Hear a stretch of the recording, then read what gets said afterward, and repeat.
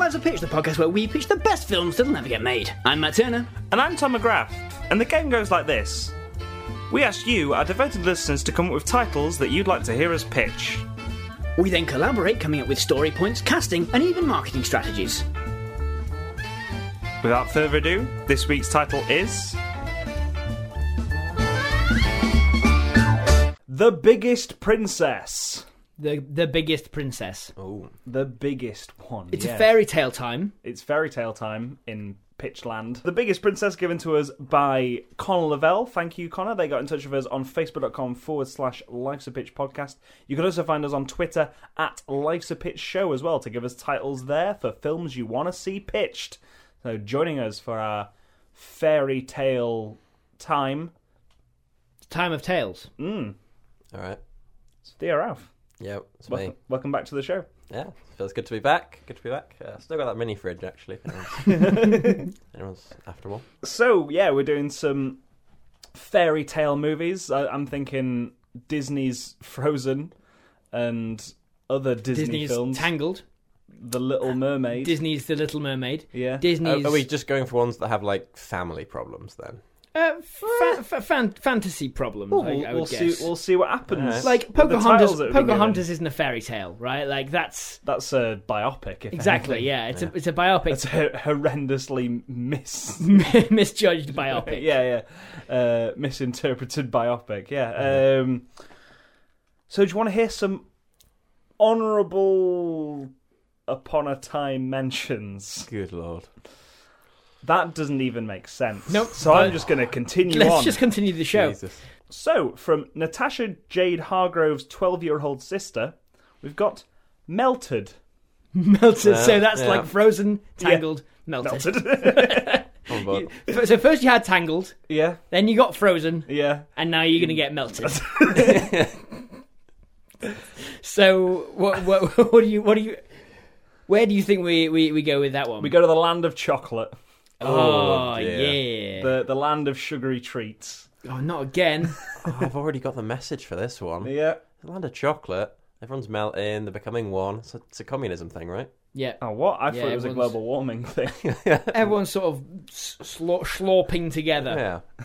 Yeah. into a single unified proletariat. Yeah. So I feel like you've got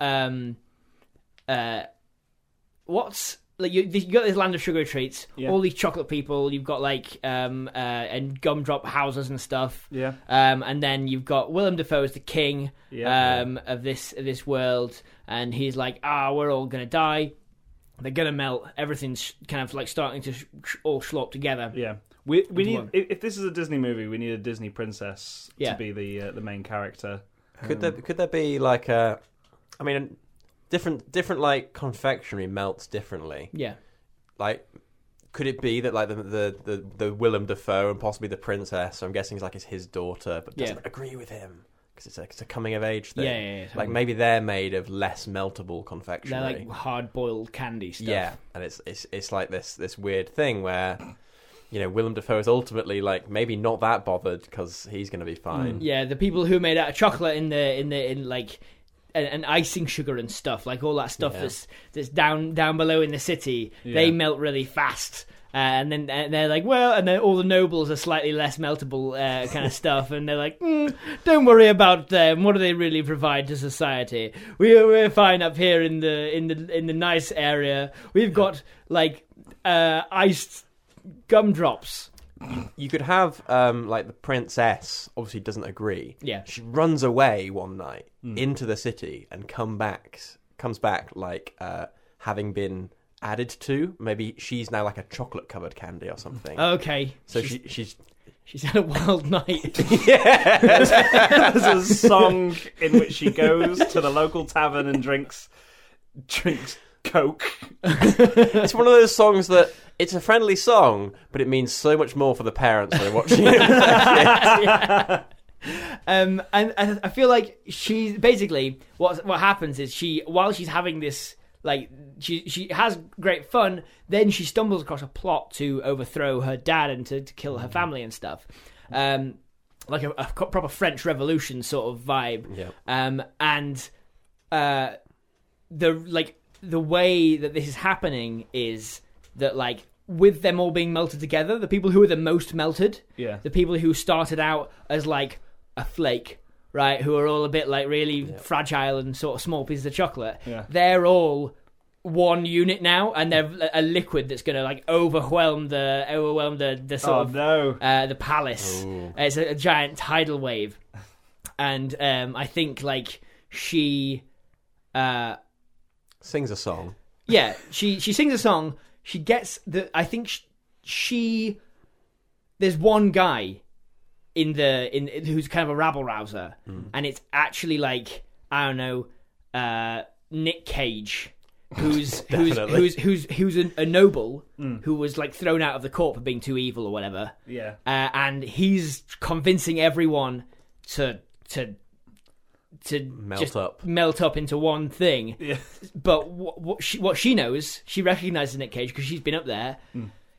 He's actually also a gumdrop person who's covered himself in chocolate. Okay, so, like, after she's become covered in chocolate, maybe, like, that's effectively her incognito. Like, that's how she's able to live with the common people for a little while because they don't recognize her. But I like that. She can see right through Nick Cage. Who's she played by, though?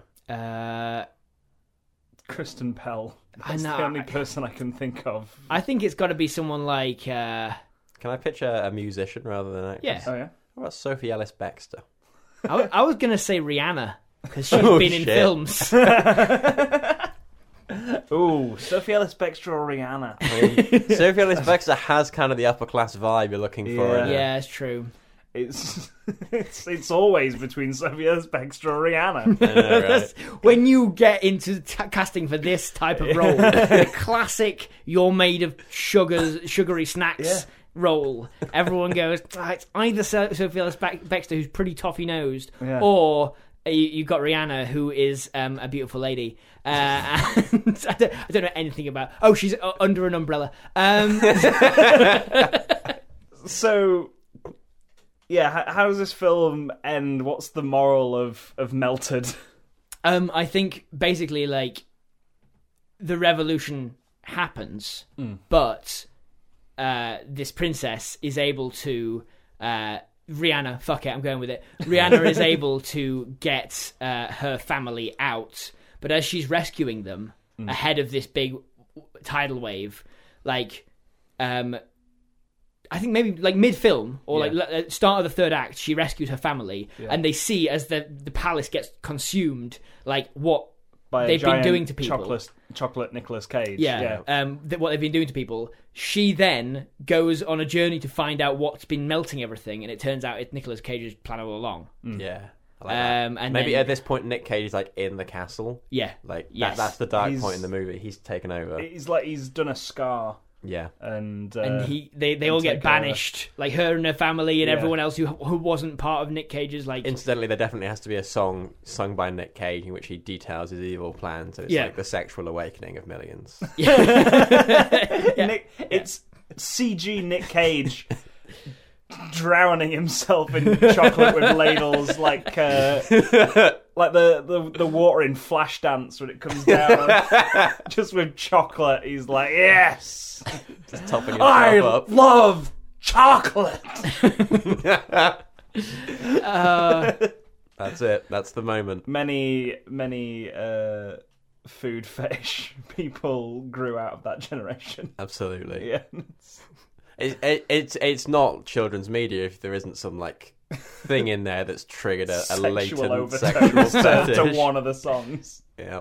I've worked for so long and I can't think of anything that in sweets that rhymes with "be prepared." So I'm going to go with he's called Nougat.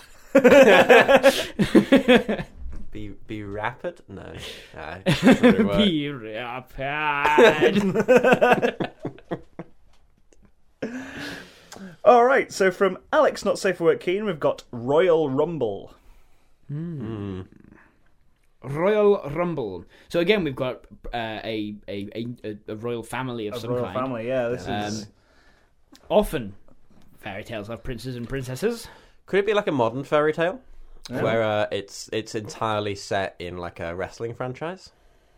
Sure, and a real royalty. It's almost like Prince and the Pauper, a real royalty member of a royal family in modern times, like kind of outdated concept, sort of monarchy type stuff. He's like eighth in line to the throne. Doesn't really matter like what he does. He's basically being told to keep his mouth shut. Don't be an embarrassment. Yeah, be rich, look nice, stay quiet. Exactly. And the three tenets of the royal family. What were they? Be rich, look nice, stay quiet. Look nice, stay quiet. Yeah. Shh. They'll find out. So, as he's like having to stay in his room basically, because he's like, for some reason, I don't know what, maybe he's I don't know. Maybe it's his love of wrestling, and they're like, look, just box him away somewhere. We can't have this. I tell you what, the moral of this is going to be about like, is it a prince who wants to be a wrestler, like, and he can't because of societal constraints, like maybe wrestling's for the poor folk. Yeah, it's bred in circuses. It's an opiate of the masses. But Dad, I really want to be a wrestler. Yeah, and they're embarrassed because he likes wrestling. Yeah, and like this is all going to be an allegory for like homosexuality, right? Yeah, like it's what? Yeah. I really want to be a wrestler, Dad.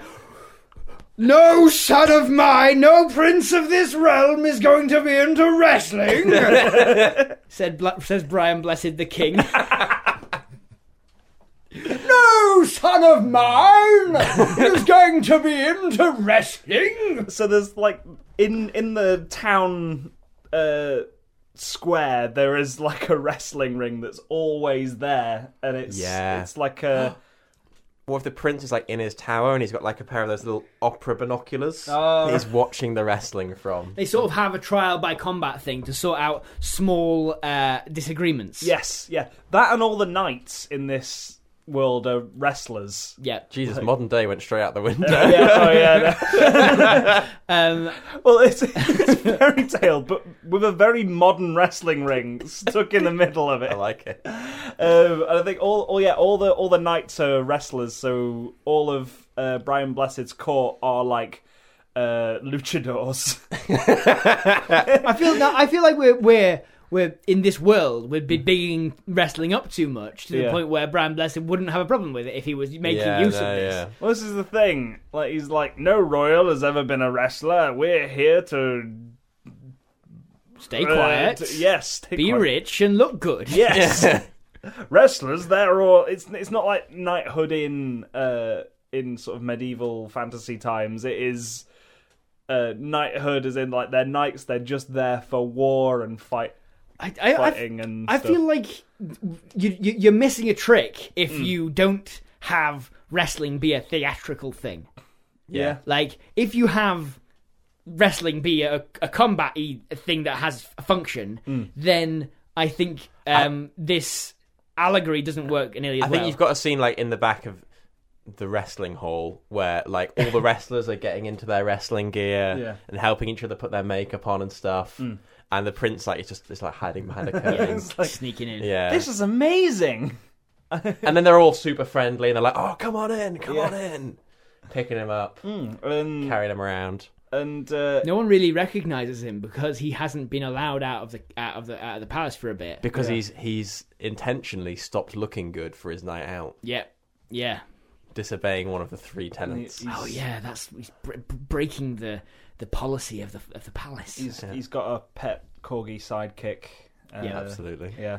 That and I think like like a horse. That's it. It's essentially just family comes to terms with the fact that their son wants to be a wrestler.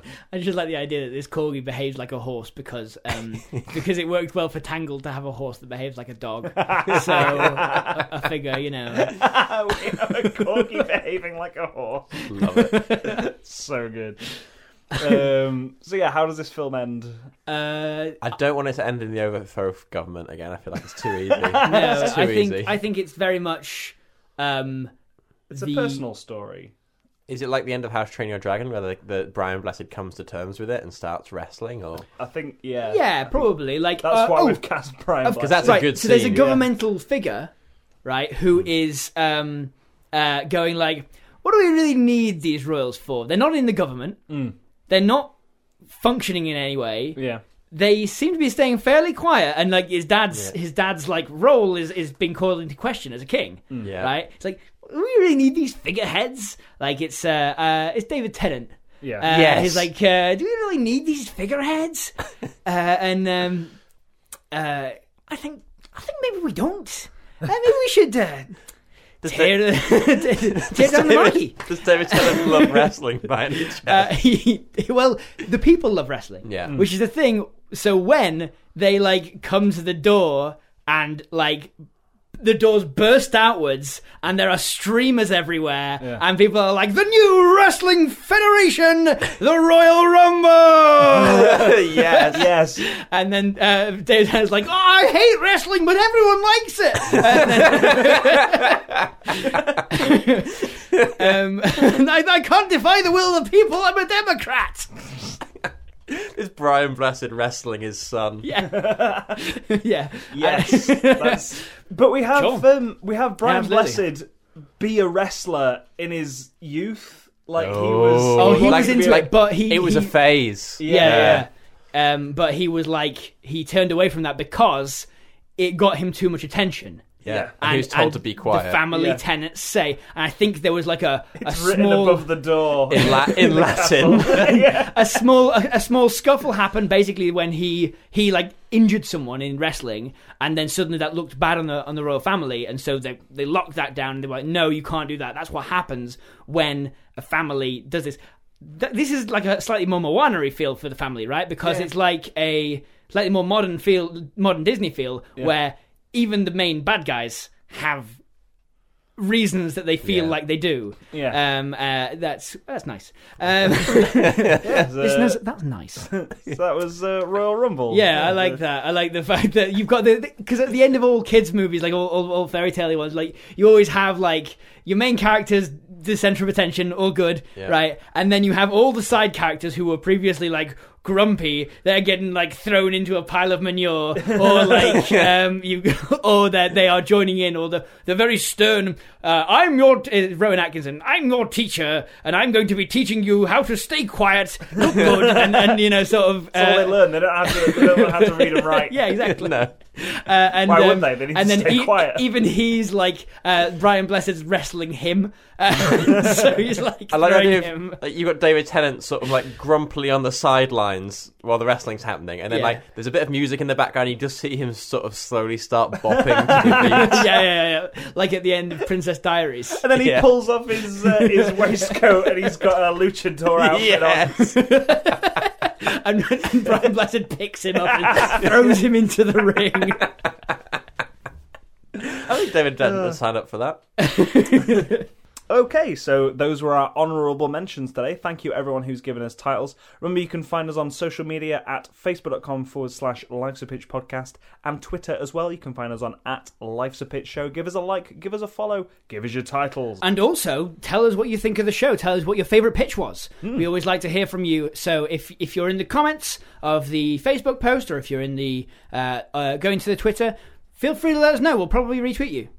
And like for what that's worth, but we like to hear like engagement. You never retweeted me. Did you ever tweet us? Yeah, I've said big like occasionally. Well, then we will start retweeting big likes. Yeah. Listener feedback. Yes.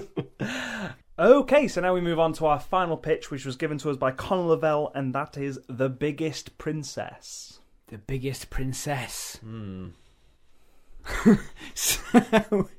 So, I have a very scary thought, right? A monster comes from the sea. Is that think of a fantasy land, where there are multiple kingdoms arrayed around a sea. Okay, either island nations or coastal nations. they live fairly happily. You know, sometimes they'll have little wars between themselves or whatever, but in general, it's a time of peace. Yeah.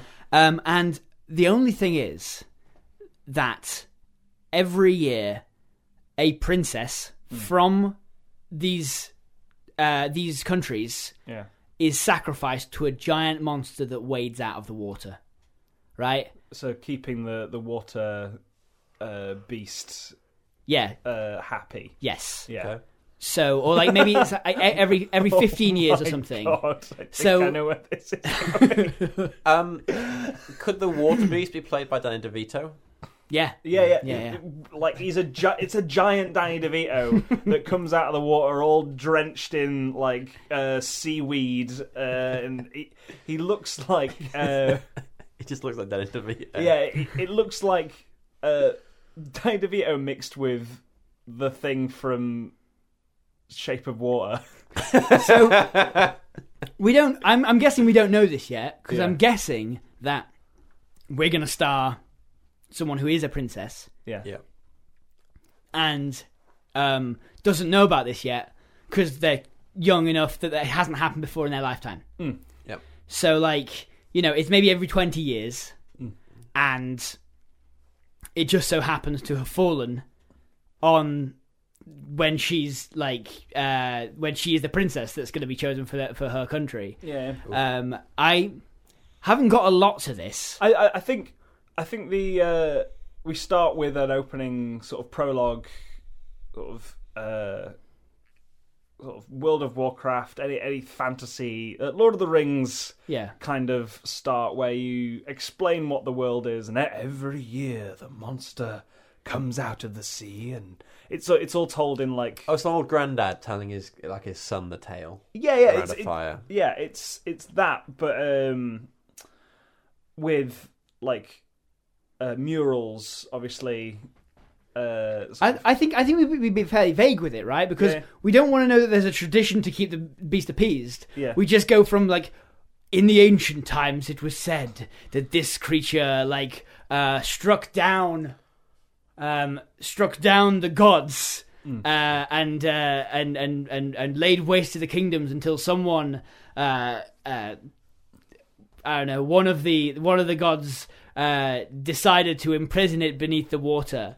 Once every 20 years, I think it's this probably needs allowed to be like once every century if you're going to have people not be aware of it. Yes. Okay. Yeah. And then then we cut to this princess played by Gwendolyn Christie, Game of Thrones. She's quite big. Oh yeah. Gwendolyn Christie is like out there, like being a princess. She's like talking to people. She's nice. Everyone likes her. And then like basically kind of as she goes along, people start getting the next few days. People start getting kind of nervous around her because it's a folk tale. That's sort of like that. High up in the kingdom, sort of still follows with this like ritualistic cult that is kept from her.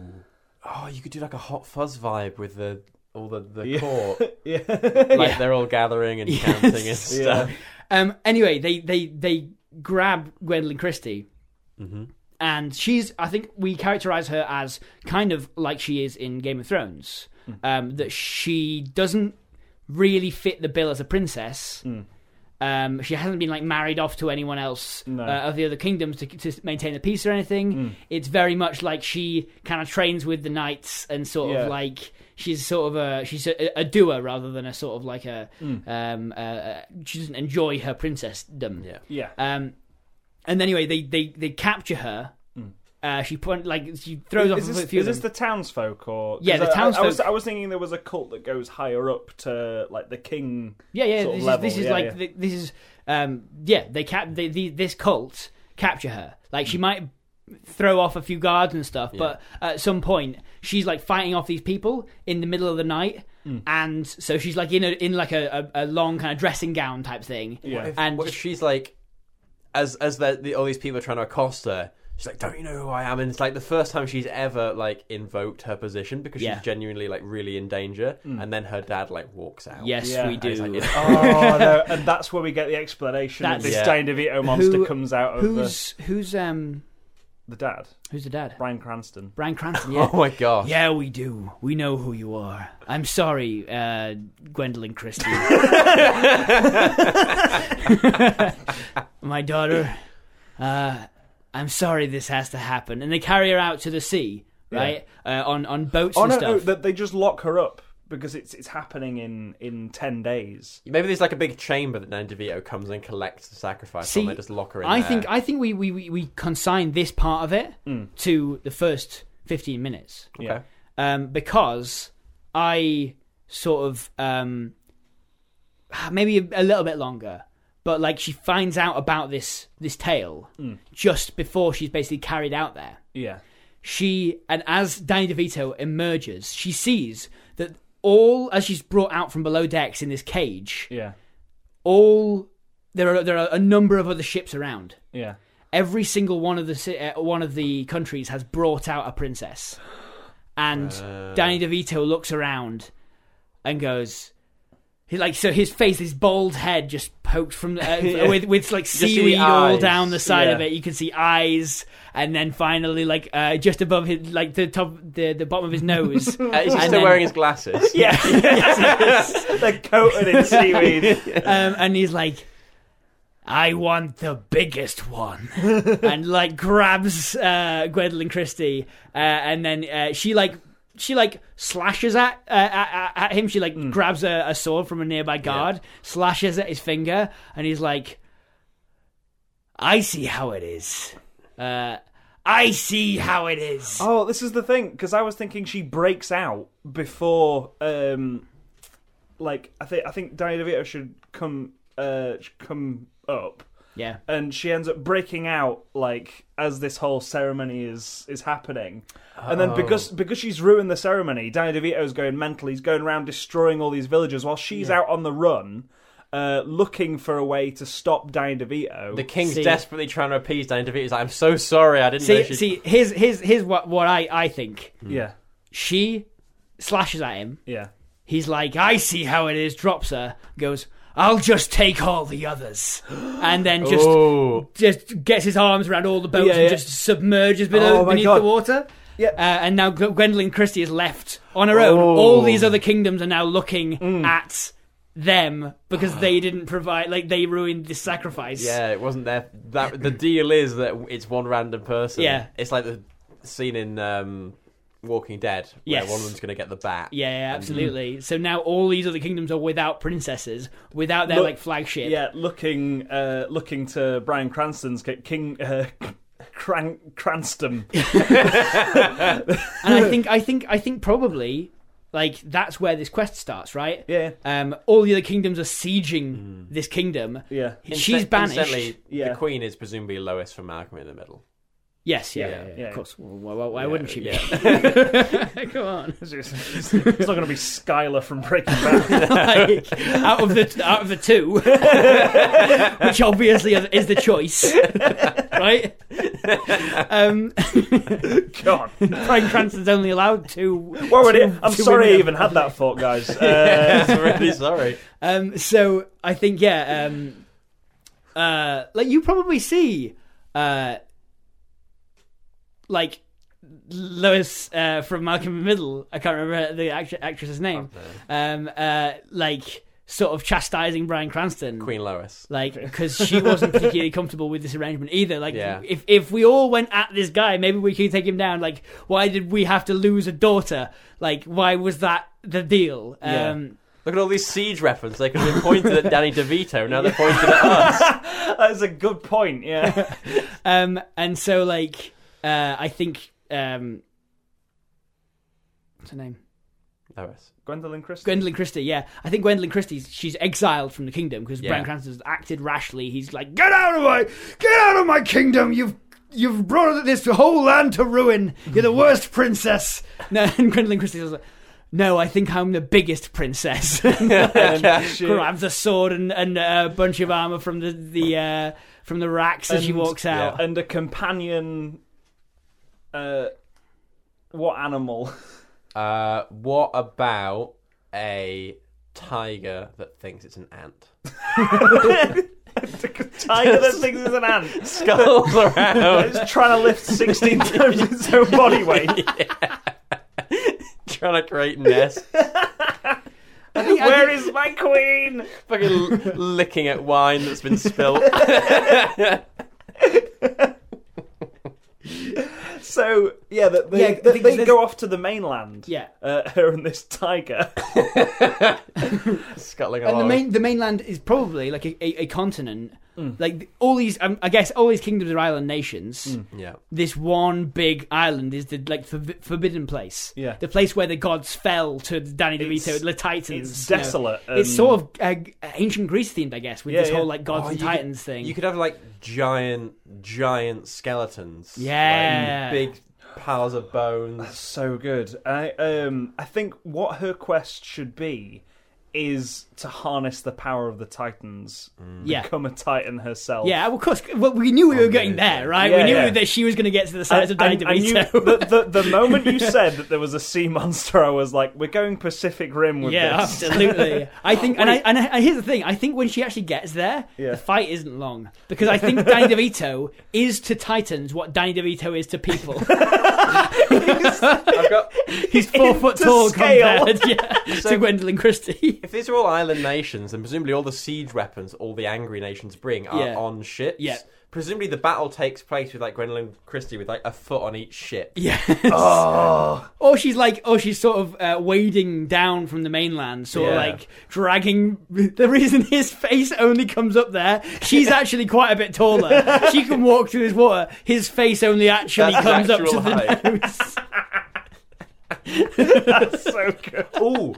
There's a beautiful shot there where you move to like a side-on view of the fight, like a side-scrolling like Tekken fighter thing, but the bottom 2/3 of the screen is underwater. It's like a cross section, and the top third of the screen is above water, and you can see Danny DeVito's full body. He's stood on a box. I think that's why.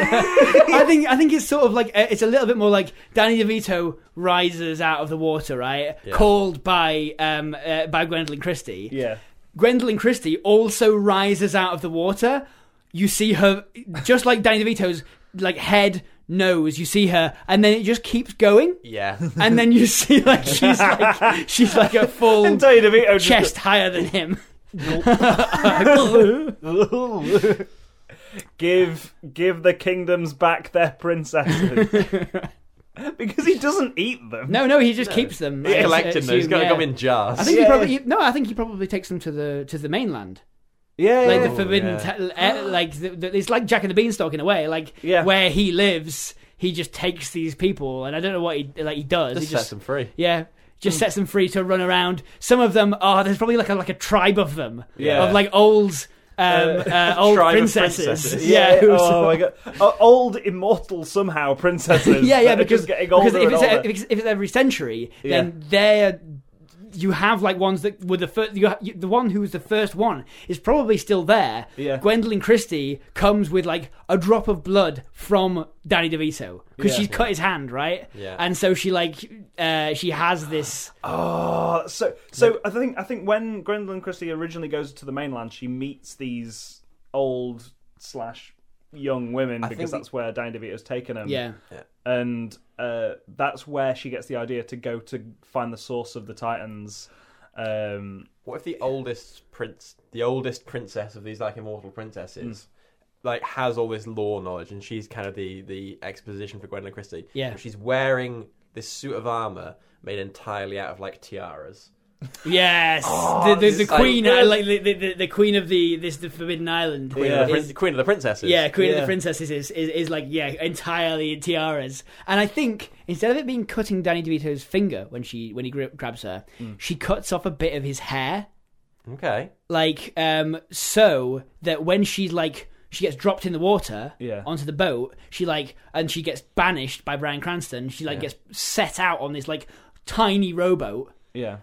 she like straps this hair like around like a strap, like a bandolier. Like a bandolier, so that when she gets there, she has something of Danny DeVito's that allows her to access the power of the Titans. Yes, like that's the thing they've been waiting for, is for someone. They haven't really known that it was possible, honestly, but it was the fact that you need to be a Titan to access the power of the Titans, and they are able to sort of like bioscan and mess with the spell. Make them Afrofuturistic. Why not? Let's go for it. Let's go.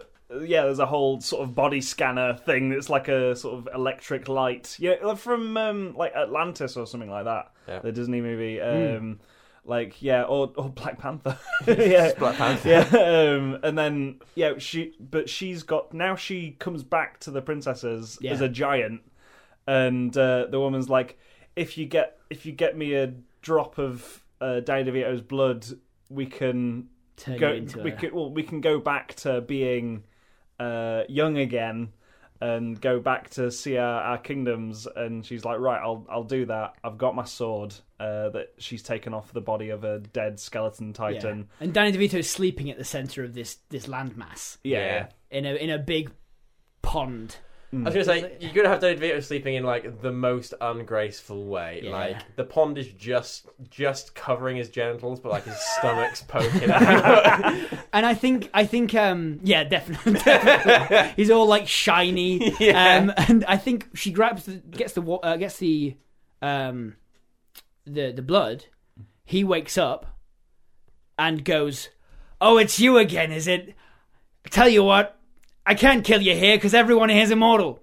I'll just go and smash your kingdom." And so he like sets off towards the kingdom. And in the meantime, she's got this drop of blood. She goes back and she becomes she like goes through a bunch of trials in a temple. Gets Titanified. Well, now hang on. What are the trials of the? Oh, they've got to be really. The Queen of the Princesses. Yeah, she's got to be. Well, I think the Queen of the Princesses, she has to win the trust of. Yeah. But like the thing she's guarding is the facility that the Titans originally used to become Titans.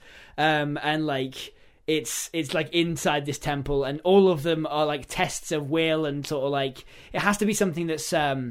I want a 5-minute like beat break where it's just a puzzle that she has to solve. For sure, yeah. Like the fucking potions puzzle in Harry Potter. Oh yeah. or when you want to pause the movie and be like,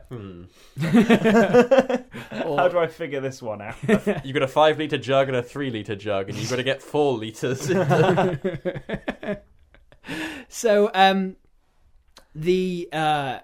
guess what's the moral of this? Like thing, it's a little complicated for an easy moral, right? I don't know. Maybe it's not an easy moral. It seems like using women as bargaining chips is a thing for this, right? Like Danny DeVito prizes them. If we can figure out why Danny DeVito is bringing them to the place, if you try and abduct women, they'll punch you to death.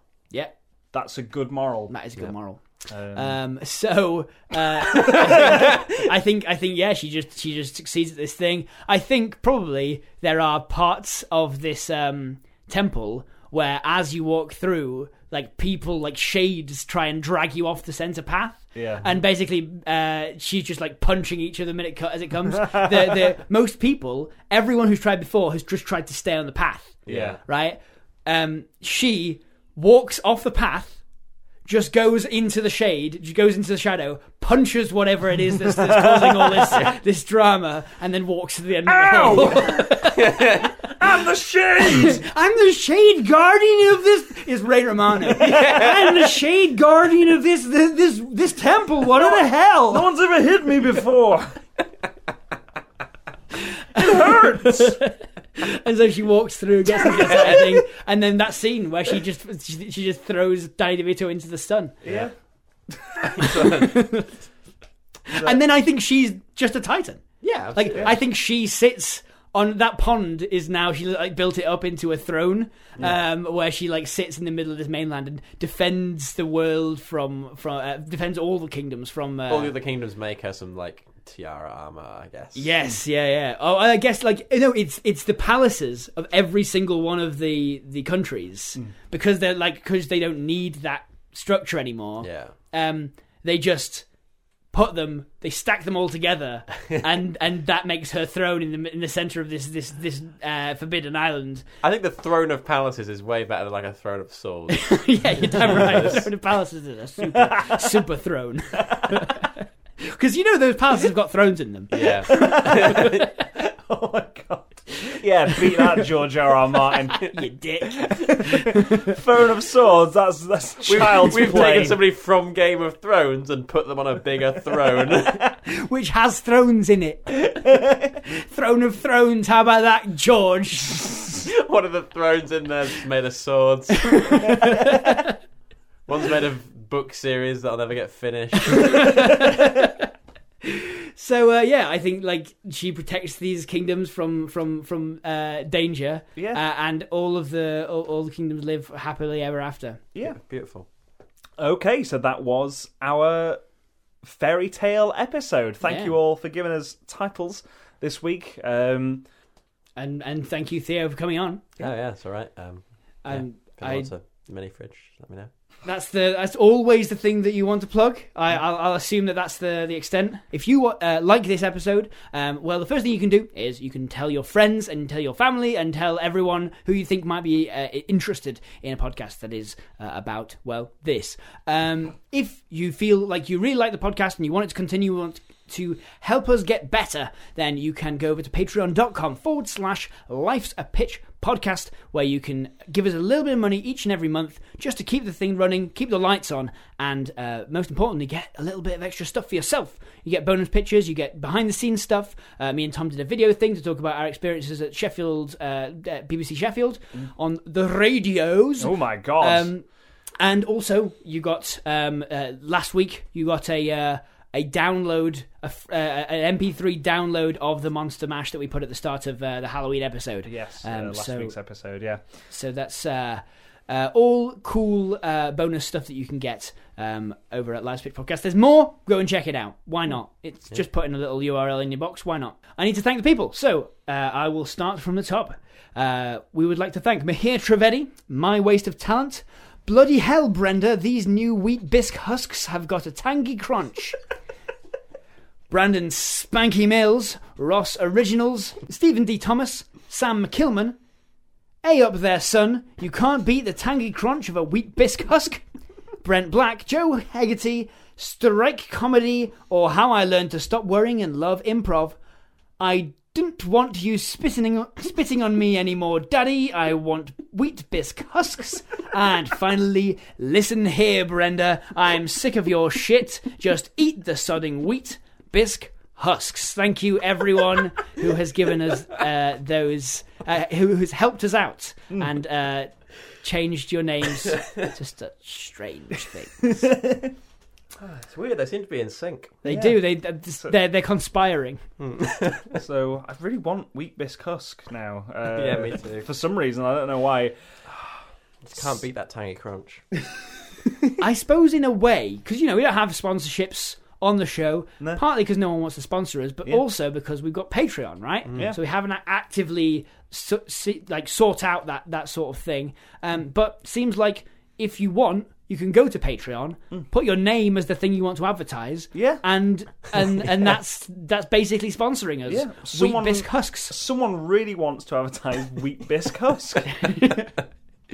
But yes, thank you everyone who's done that, and thank you all of you who have told your friends and given us a big like. Honestly, we love interacting with you guys. We love hearing from you guys. Thank you for the amazing reception from the Halloween podcast last week, and the thank you to Dave Bulmer for the Monster Mash help with the backing vocals and his amazing verse and all that kind of stuff. Really, really cool to hear back from you guys. So keep it up. Was all I have to say. Yeah, thank you, Theo, for coming on again. It's all right. Thanks for having me. Good to have you.